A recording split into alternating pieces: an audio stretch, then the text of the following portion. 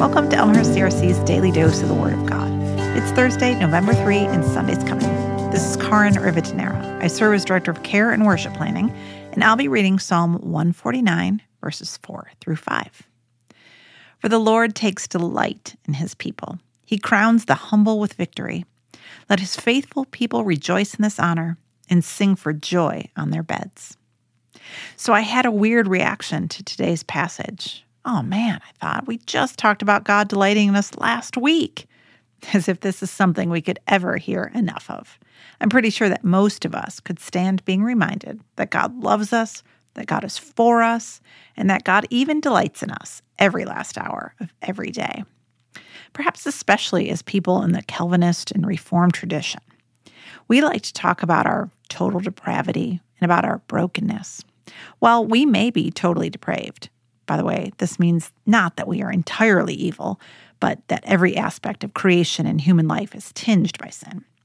And while we do all have our own brokenness or struggles, and while indeed we have all sinned and fallen short of the glory of God, as Paul writes in his letter to the Romans, still, God delights in us.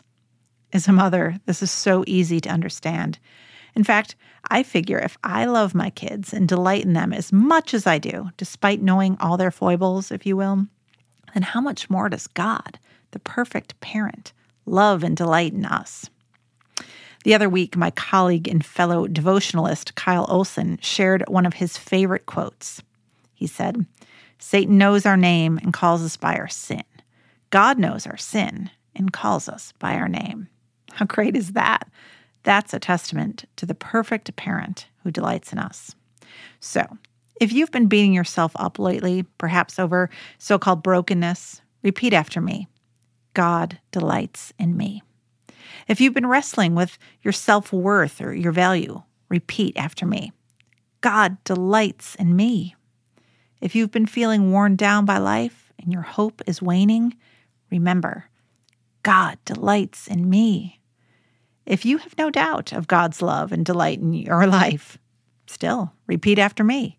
God delights in me. But if you're tempted to wonder about how God really feels about other people, especially those folks who bother us, repeat after me. God delights in them.